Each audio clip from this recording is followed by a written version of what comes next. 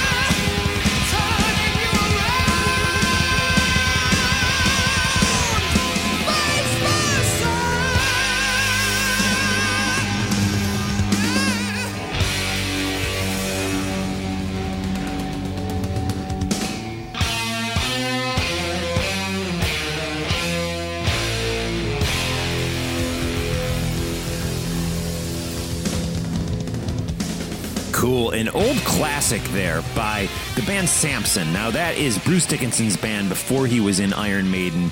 The song right there that we heard, Vice Versa, live at Reading from 1981. I always loved that tune. I'm not an expert on Samson. I've tried to get into them, and there's a handful of songs I think are good, and maybe one or two, including that one, which I think are awesome. Vice Versa by Samson, Bruce Dickinson's band, before Iron Maiden, recorded live in 1981.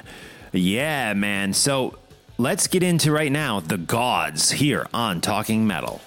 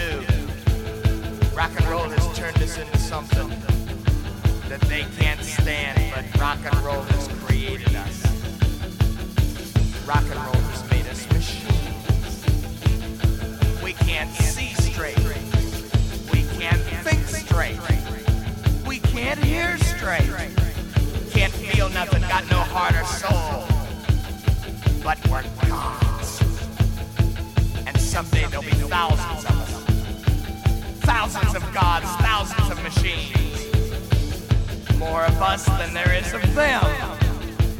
They can't stop the God's rock and roll machine. Stop the machine. Machine. The gods are rock and roll machines. The gods are rock and roll machines. No hearts, but at least we're machines. The gods are rock and roll machines. The gods are rock and roll machines. The gods are rock and roll machines.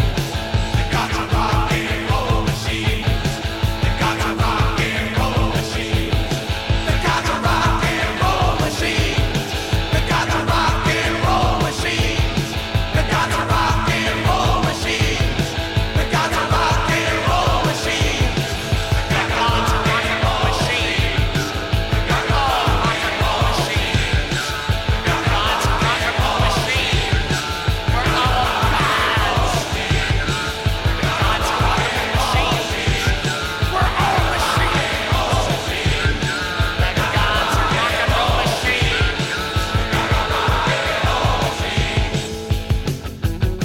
Now dig up, baby.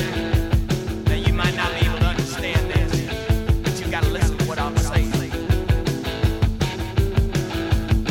I can't see enough. I can't feel enough. I can't do enough in one damn day. I'm gonna use it, baby. I'm gonna lose it, baby. I don't care what you say.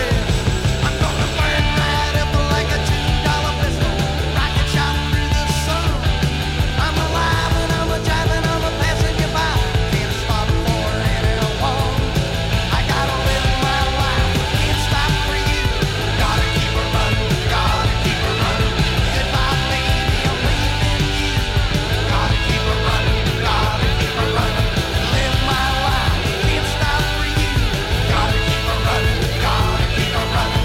Goodbye, baby, I'm leaving you.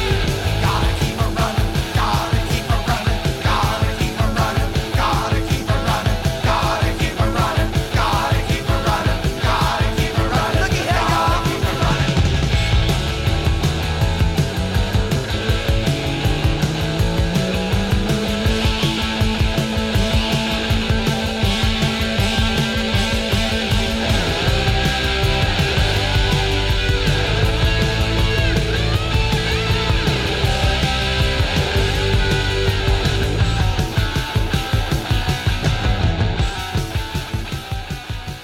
Gotta Keep Running by the Gods, G-O-D-Z, the Gods.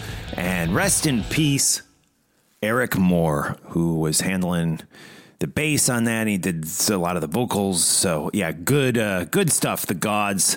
And we're going to hear a little bit more about the Gods during our interview with Charlie Bonnet III. So stay tuned for that. That tune going way back to 1978 there. So yeah, great stuff.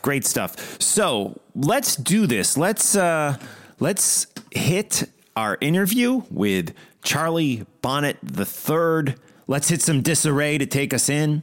This is, of course, featuring Charlie Bonnet III, the guy we're going to talk to in just a few minutes. This is the title track off the Edge of My Demise album here on Talking Metal.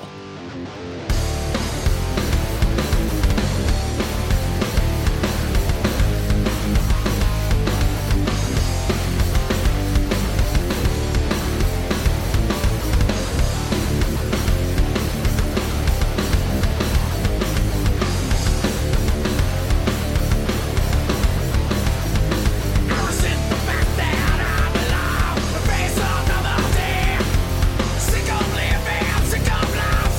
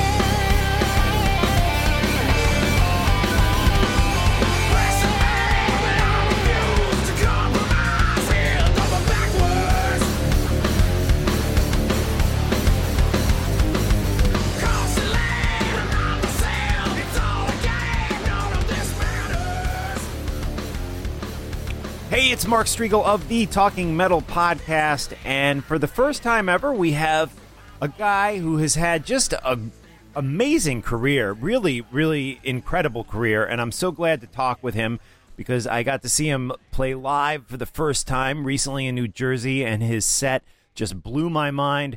Charlie Bonnet III, how are you, man? Man, I'm doing great, brother. I couldn't have said it worse than that. I don't know about a career, but I'm doing the best that I can playing rock and roll. It's good to talk to you today, buddy. Yeah, absolutely, and I appreciate you taking some time out to speak with me before you head out to Rocklahoma, which sounds like it's going to be just a great show, as it is every year. And let's get into your career and everything, but I just wanted to take a moment at the beginning of the interview here to give you my condolences on Eric Moore of the Gods. He passed away recently, and I know you were friendly with him and did some playing with him, and I was wondering if you could just take a minute or two to talk a little bit about him for maybe some of the listeners who are unfamiliar with who he was. Yeah, so Eric Moore, he's the front man for the Gods. They're out of Ohio, and in the 70s they were on Casablanca Records with Kiss. And they're kind of like a biker rock band, really iconic in the Midwest. And I became friends with their manager, a guy named John Gard, a few years ago. He started coming to our shows when we'd come through the Midwest. And he hooked me up with Eric, and we became friends mainly over the internet.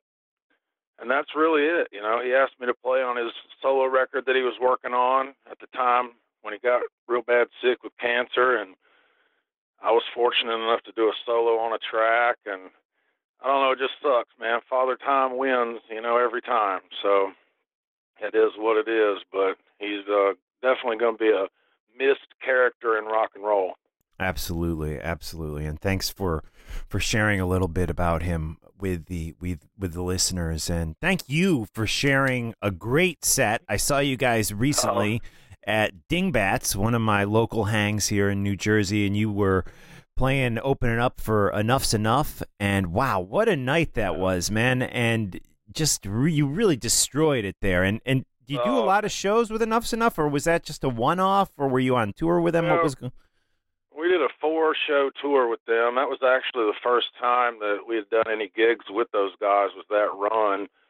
What it is the last studio record I did, I was working with Tracy Guns from LA Guns on it, and his manager also manages Enough's Enough. So anytime they need a band to provide backline and kind of go out on the road as a support act, they give me a call, So we've worked with several of Scotty Ludwig is his name, the manager. Scotty's band, he manages Junkyard. We did shows with Junkyard, LA Guns, and then of course, Enough's Enough when I met you. So right on. And you're talking about, of course, the great, I guess it's an EP, right? Sinner with a Song that you worked on with Tracy Guns, and it is a great listen. And I want to come back and talk about that record, but first I want to go back. I want to go way back, and was really kind of just touched by your story as I kind of researched you before the interview, and also just amazed at how diverse musically you are, because it really seems like you've gone so many different places musically. And so let's go back to your upbringing. When you were a kid, what kind of music were you exposed to? Was it a lot of different kinds of music? Were you more just into the rock? What was your childhood like musically? Well, we moved to Tennessee from California when I was 5 years old, and everything here is really slow compared to the rest of the world. So, I mean, I heard rock music, but it was mainly country music I was hearing. But when I got to be, I don't know, about 12 years old or so, it's around the time that the 87 White Snake record came out, and Appetite for Destruction and all that. Right. That kind of music just really spoke to me. I kind of would escape in music. I know it sounds crazy, but in Tennessee, it just kind of seemed kind of hopeless. It's just so small town very rural, and you know, we would just, as kids, me and my friends, we would just dream of these bands that we'd see in Metal Edge magazine and Hollywood and stuff. Just seemed like the promised land or something, like a way to escape. So basically all of the 80s rock that was coming out, I couldn't get enough of it. You know, I discovered Columbia House Tape Club, and it was on from then, pretty much. Right on. That's really my introduction, is mid-80s hard rock. You know, my first concert was the Cinderella Long Cold Winter Tour. Nice. You know, with Winger and the Bullet Boys opening up, and that's actually the show that made me want to become a guitar player.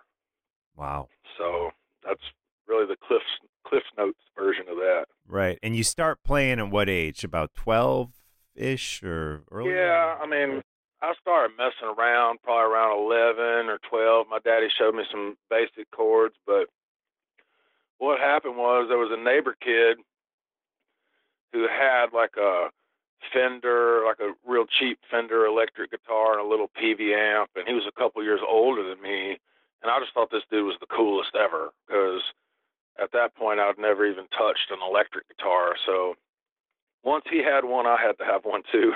It's kind of how that worked. Right on. And at some point, you pretty early on, right? You form what I would call an all-out metal band, Disarray, right? And what was that, like 94? We started in September of 93. I was right before my 18th birthday. And it was basically teenage kids that worship Metallica. And, you know, the first couple Pantera albums were real big, you know, and we weren't good at singing, and we probably weren't real good at playing, but we were trying, you know. It was kind of like a Corrosion of Conformity meets early Metallica kind of sound, and that's where we cut our teeth, you know. We were just little rebellious kids that didn't have much musicality to us, but we had a lot of aggression to let out, and that became Disarray. We did 5 records, and a couple of them we had some pretty big success. Dave Brockie from the band Gwar, he produced our 4th record, and we went out on tour with Gwar for like 5 weeks in 2002. And then the last record we did, Gary Meskill from the band Propane produced. And that was Edge of My Demise, right? That's correct. Yeah, he was great record. One of my heroes, you know, one of my hardcore heroes, and I met him back in the 90s, and we just stayed in touch, and I needed a producer, and he volunteered. So, you know, we had a little brush with success on an underground level. You know, we were reviewed in Metal Maniacs magazine and all that kind of stuff, and you know, we did shows with Biohazard and Overkill and a lot of these heavier bands, and you know, it was fun. But once I got to the, I don't know, 26, 27-year mark in my life, you know, I filed bankruptcy, and I just had a bad little run, you know, personally, and so I had to reinvent myself, which is what led to what I do now. Right on, right on. So just to recap, but you guys as a band, I mean, you guys were around for well over a decade, right? I mean, we're talking 93 to like, what, 2000, what was the last record, 2007? 2006? Yeah, actively, we recorded that a few years like earlier, but it properly came out in 2009. Okay. So by that point in time, we weren't really actively touring. You know, we'd do a little weekend show locally or whatever, but it ran out of steam in the mid-2000s. We never broke up. We just kind of went on a hiatus. But right. The funny thing is the bass player that you saw us with at Enough's Enough, his name is Vance Wright. He is actually playing Rocklahoma with me, too, and he's the bass player in Disarray on those last 2 albums. Oh, okay. So you're technically seeing Disarray, but just not playing Disarray songs. Right on, right on. So you go from Disarray, which was, to me, very straight ahead metal, some hardcore influence there too. Right. You go from that, and you basically you mentioned some personal issues, the bankruptcy and stuff. You basically put all that aside, and you are in the bars at this point with an acoustic, more of a singer-songwriter vibe, right? And how was that transition? And can you talk a little bit about transitioning from being in like a metal band to a guy with his acoustic guitar? Yeah, what there was in Nashville around 2004, 2005, they used to have this thing called Nashville Rock Stripped. And what they would do, they would just do unplugged shows with all the rock bands, you know. It's pretty cut and dry. But they asked me to do it, and I thought, man, I don't even know what I would do with that. But I couldn't really make any disarray music fit for that. But I started thumbing around on an acoustic, and one thing led to another because of that show. And then, you know, I started going to these singer-songwriter things, and I really got an interest in it, you know. And before long, I figured out that I had a 1-octave vocal range, Right. and I could kind of sing, you know, roots rock music. And I started getting gigs, and then they started paying money, and then it just started snowballing, you know. And it was very low maintenance and low overhead, you know. It's me and an acoustic, and before you know it, I was doing it kind of full time, you know. Right on. And it beat working at a factory. So that was like the genesis of all that right there. And, you know, it led to me kind of doing what I do now, which is writing more of a Southern rock 3-chord kind of thing, but still with a heavier rock aggression when we play it live. You know, Right. It's not totally abandoning what I did as a younger person, but I guess it's just growing up, you know, and broadening the horizons a little bit. Right on. And then in, I guess it's right around 2010, you experiment a little bit with what I would call, because I was listening to some of it, tell us a little bit about it, a unique hip-hop type of sound. Hey, well, this is where the story gets really crazy. I had this girlfriend, not really a girlfriend. It was a friend of mine that's a girl, I'll just say that. And she called me one day, and she's like, hey, Charlie, you want to make some money in the studio? And I said, absolutely. What kind of music? She says, well, it's rap music. And I'm like, it's what? She says, it's rap. And I'm like, no, that's ridiculous. You know, my fans, what few fans I had at the time, they were already about to crucify me for abandoning Disarray to go play on an acoustic guitar. But she kept calling back. She's like, you know, this guy, he's got a big buzz, and he's wanting like a Southern rock guitar with like some Southern rock singing, you know, like a Leonard Skinner type vocal. So I thought, you know what, I'm going to go check it out. And that guy was a fella named Big Smo, and he wound up on Warner Brothers Records for about 2 or 3 albums, and he had a TV show on A&E television. And man, I had the most fun with that dude. Yeah. You know, it was like a complete change of pace for what I was doing, and I didn't really have to be like the band leader with all the pressure that comes with, you know, trying to handle the business or whatever. And I was just a hired gun playing guitar and singing, and it was really fun. And we did it close to 2 years, 2 CDs, and then he had a manager out of Hollywood that didn't like me. He thought I was too old for the gig. Oh. And I got fired from the gig pretty much. So, but it definitely broadened my horizons, and I'm glad I did it because, you know, it opened up a lot of doors that I still walk through to this day. You know, we had a song in a Chevrolet commercial and a lot of bigger things like that, and I met a lot of people, and it was a definite learning experience, but way more commercial than anything I've ever done. I definitely don't rap.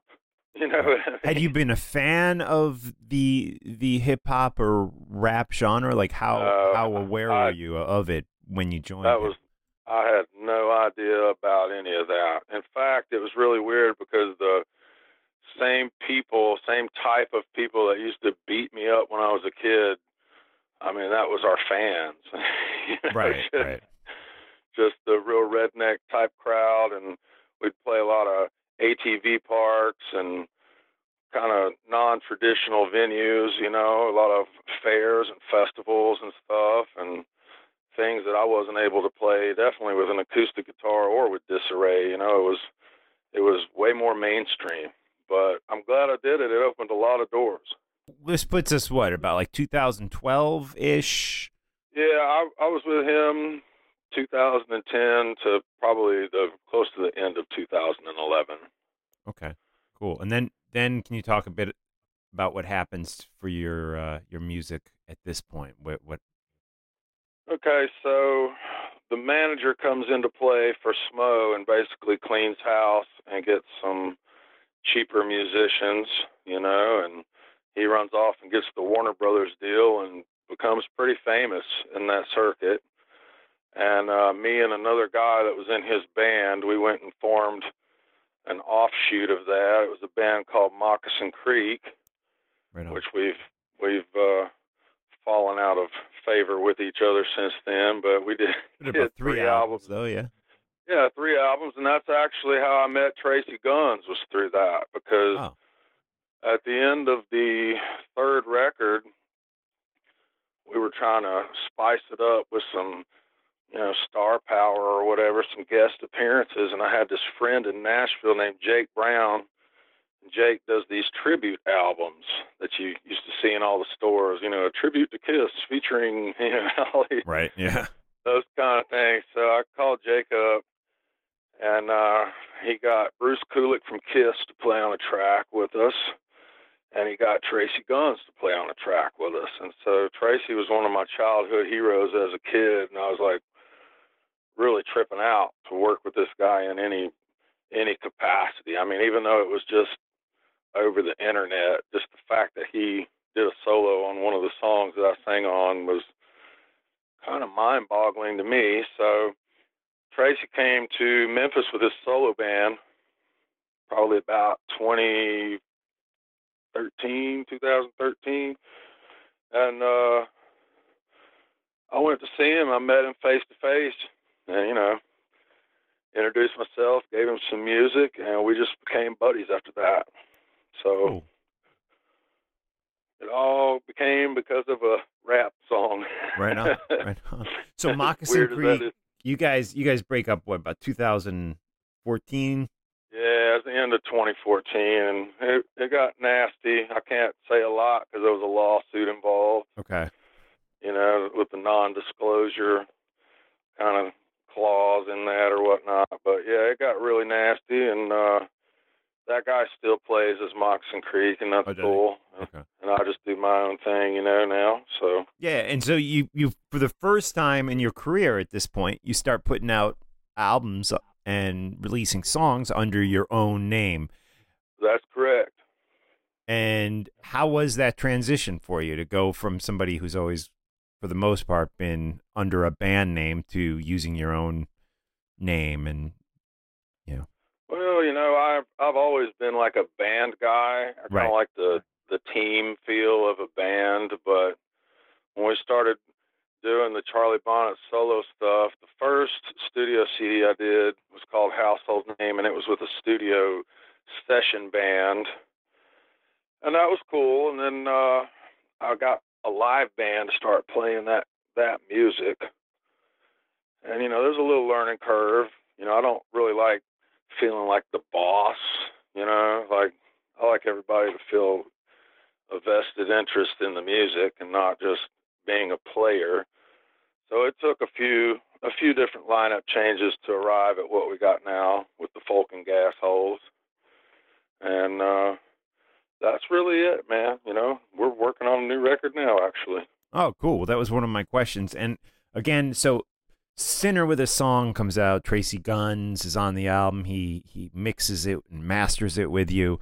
And yes, to me, that EP, I guess I'd call it, Sinner with a Song, is it safe to say it maybe had a little heavier, harder edge than some of the previous solo albums that you'd released? Yeah, it's a thing to where I just let the songs kind of write themselves.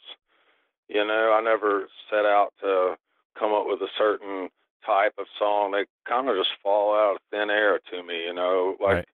I did another EP prior to Sinner with a Song, and I used Big Smo's producer on that, so it doesn't even have a band on it. It's got like pre-programmed rhythm, like drum tracks, and we did some videos for that, but that wasn't like my sound I was going for. It was kind of like a project. So each Charlie Bonnet record has had a different flavor to it, up until this point. But with the Sinner CD, I knew that I wanted it to be just like 70s rock, and Tracy's into a lot of 70s type music too.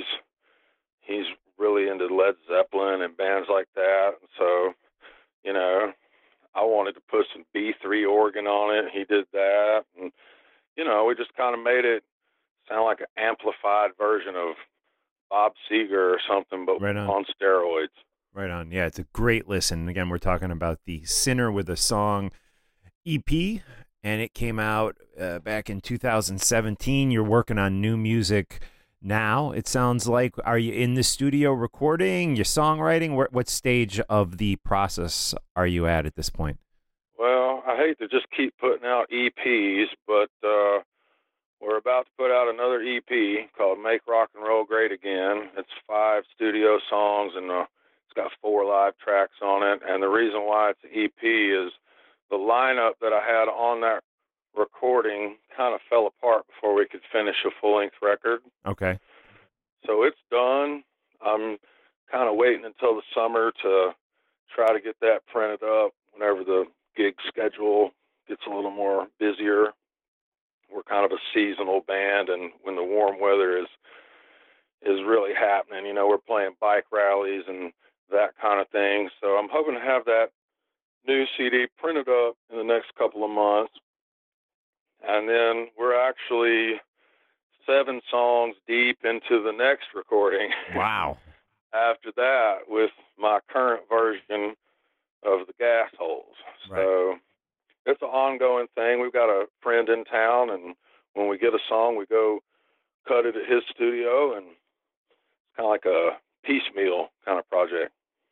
Cool. So you got Rocklahoma coming up in just a few days. That should be pretty epic. What's happening after that, touring-wise? Are you back out on the road? You got anything planned? Yeah, after Rocklahoma, we're going to kind of reconfigure everything. I got a different bass player coming in. The bass player that you saw us with Enough's Enough, he's my disarray guy, and unfortunately, fortunately for him, he's got a really good career outside of music, and music is a hobby for him. Right on. So I've got another guy coming in to play out a lot of the summer shows, and we got a lot of bike rallies and stuff coming, some festivals. We're playing West Virginia, we're playing Illinois, Indiana, Pennsylvania, that kind of thing. And then we're going back out with Junkyard, the band Junkyard, the first week of August. I know we're going to do like a private event with them up in Massachusetts, and hopefully do a couple of bar gigs or whatnot in your neck of the woods while we're up there. Awesome. Well, yeah, that'd be great. Keep me posted on that. I love Junkyard. Yeah, Junkyard, man, they're so awesome. They're so fun. That they had that album not too long ago, like what, 2 years ago or something? I forget the name of the album, but it was really good. It was really good. Yeah, the High Water album. Yeah, that was good stuff. Yeah, I'd love to see you guys with Junkyard, so definitely keep me posted on that. We're really compatible. We did a 3-show run with them earlier in the year. We played North Carolina and South Carolina and Atlanta, Georgia, and those guys were just so cool, man. Great band, very compatible with what we do. So, it's a good fit. Awesome. And before I let you go, I just wanted to go through some of the collaborations you've had through the years, because I'm curious about who and what they were for, because I read it on your website. You've collaborated with members. Let's start with Kiss. What members of Kiss have you collaborated with? And that would be Bruce Cooley. Right. Okay. Bruce you said played that guitar. already. Yeah, he played on a song called Friends of All Kinds on a Moccasin Creek EP in 2013. Okay. Cool. Alice Cooper Band. That would be Kerry Kelly. All right, yeah, Kerry. He played on a Led Zeppelin tribute album, and I was part of the band for that. Also through the same guy, Jake Brown, that introduced me to Tracy Guns. He coordinated all that. Very cool. Testament. That would be Glenn Alvalius, who was also the guitar player in Forbidden. Right. Back in the day, and he played on a song from Moxon Creek called Southern Renegade. Oh, cool. Megadeth. That would be Chris Poland. Chris Poland, sure. Yeah, Chris Poland. He played on a Moxon Creek track as well. Like, we would try to get like one or two star power people to lay a lead down or whatever, just so we could grab a blabbermouth headline or something like that. Sure. You know? Right on. And Grand Funk Railroad? That would be Bruce Kulick as well. Oh, okay. Yeah, that makes sense. Forgot double Bruce is dipping. in it. Yeah. And Exodus. What about Exodus? That would be my best friend, Steve Souza. Ah, okay. I got to become really good friends with Zetro. I used to go out and hang out at his house and stay with him. And I was kind of co-managing and doing publicity for his band Hatriot. I remember them, when they first took the scene around 2013. And so I got to be on backup vocals on the first Hatriot album, and it was really cool. It was gang shouts, and there was members of Machine Head and all these guys all gathered around a mic, and I'm right in there with them. So that's the Heroes of Origin album from Hatriot. And what's really cool is I actually got my name in the credits of the last Exodus album. I was did you? Oh, nice. I was fanboying on that. Yeah. That's awesome. Because the thing is, it's like where I was brought up in Tennessee, I mean, it's not exactly the breeding ground for famous rock musicians. So for me, as a grown adult, like, I'm tripping out to know these people, much less collaborate with them. Right on. Cool. We're totally excited. You got new music coming and more gigs. Hopefully some in the Northeast with Junkyard. That sounds amazing. Please keep me posted on that. And have a great set out at Rocklahoma. What day are you guys playing? Do you know? We're playing on Saturday. I think we got a really early set. We're on at like 1 o'clock in the afternoon in the beating heat. But you know what? We're just happy to be there. Happy to be on the poster. Happy to be a part of the lineup. Awesome. So we're Saturday on the second stage, I think from 1:10 to 1:40 is our set time. And Charlie, can you let the listeners know where the best place to reach you online is? You can type in Charlie Bonnet III on Facebook, and I got 2 or 3 pages on there, a personal page and a couple of music pages. Or you can go to charliebonnet3.com. That's the number 3. charliebonnet3.com. That's my official website. And I got my web store and calendar and all that up, and email me and I'll write you back. Right on. And to take us out here, we're going to hear a song that I just love. This is called Waiting on Time. It's off the Sinner with a Song EP, which came out back in 2017 by Charlie Bonnet III. Thank you, man. I really appreciate you spending some time with us. I appreciate you. I appreciate all the listeners taking the time to listen to me run my mouth. All right, man.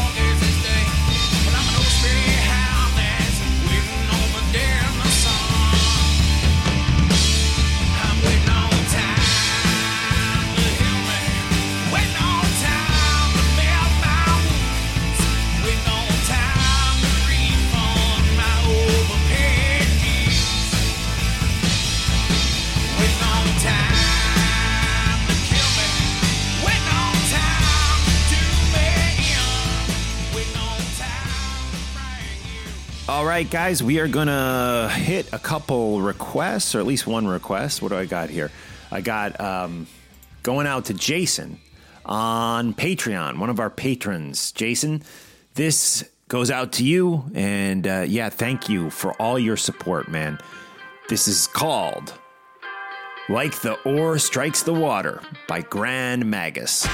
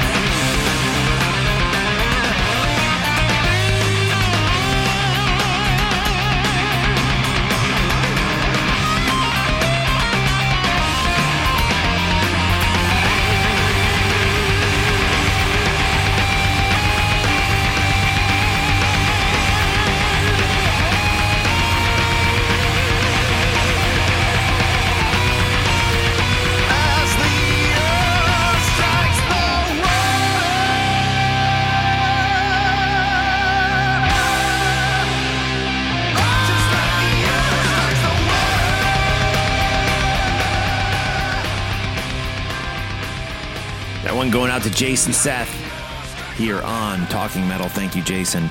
And to take us out, let's go back to 2005. This is Run Home by Priestess, and that'll be the last song of the episode. I want to thank all the patrons, and I encourage all you guys to join us on Patreon with a monthly pledge. $5 a month, you get a t-shirt sent out. You get all sorts of other stuff like exclusive first looks at a lot of our videos. You get exclusive videos. There's pictures that go up, all sorts of fun stuff. So please check us out on Patreon. We have some great discussion going on there too. If you don't want to do the monthly pledge, you can also just do a one-time pledge by using PayPal. Those links are in the support section on my website. My website is talkingrock.net. Okay? So check it out. And please use the Amazon links, too. If you live in the UK, somebody over there in the UK is using my Amazon links. I appreciate that. Or you live in the United States or you live in Canada, there are separate Amazon links on my site for all those places. And you just click through to Amazon and go about your shopping as you normally would. No markup, nothing like that. Okay. And then lastly, you can buy a hoodie sweatshirt. It's a pullover for $50. Let me know. $50. A great way to support the show. They look great. I wear one myself. My son wears one. They're very comfortable, very high quality. Or T-shirts are just $20. Okay, so let me know, guys. You can hit me up on PayPal for those purchases. All right, we'll talk to you next time. As always, I always am just so grateful for all the support you give us. And Yeah, man, it's been my personal life has been a little crazy working retail again for the first time in decades. Not exactly happy to be back working retail, but I'm trying to make the best of it and still glad that I have this outlet and this podcast and you listeners being with me here. Okay, so this is Run Home by Priestess from 2005.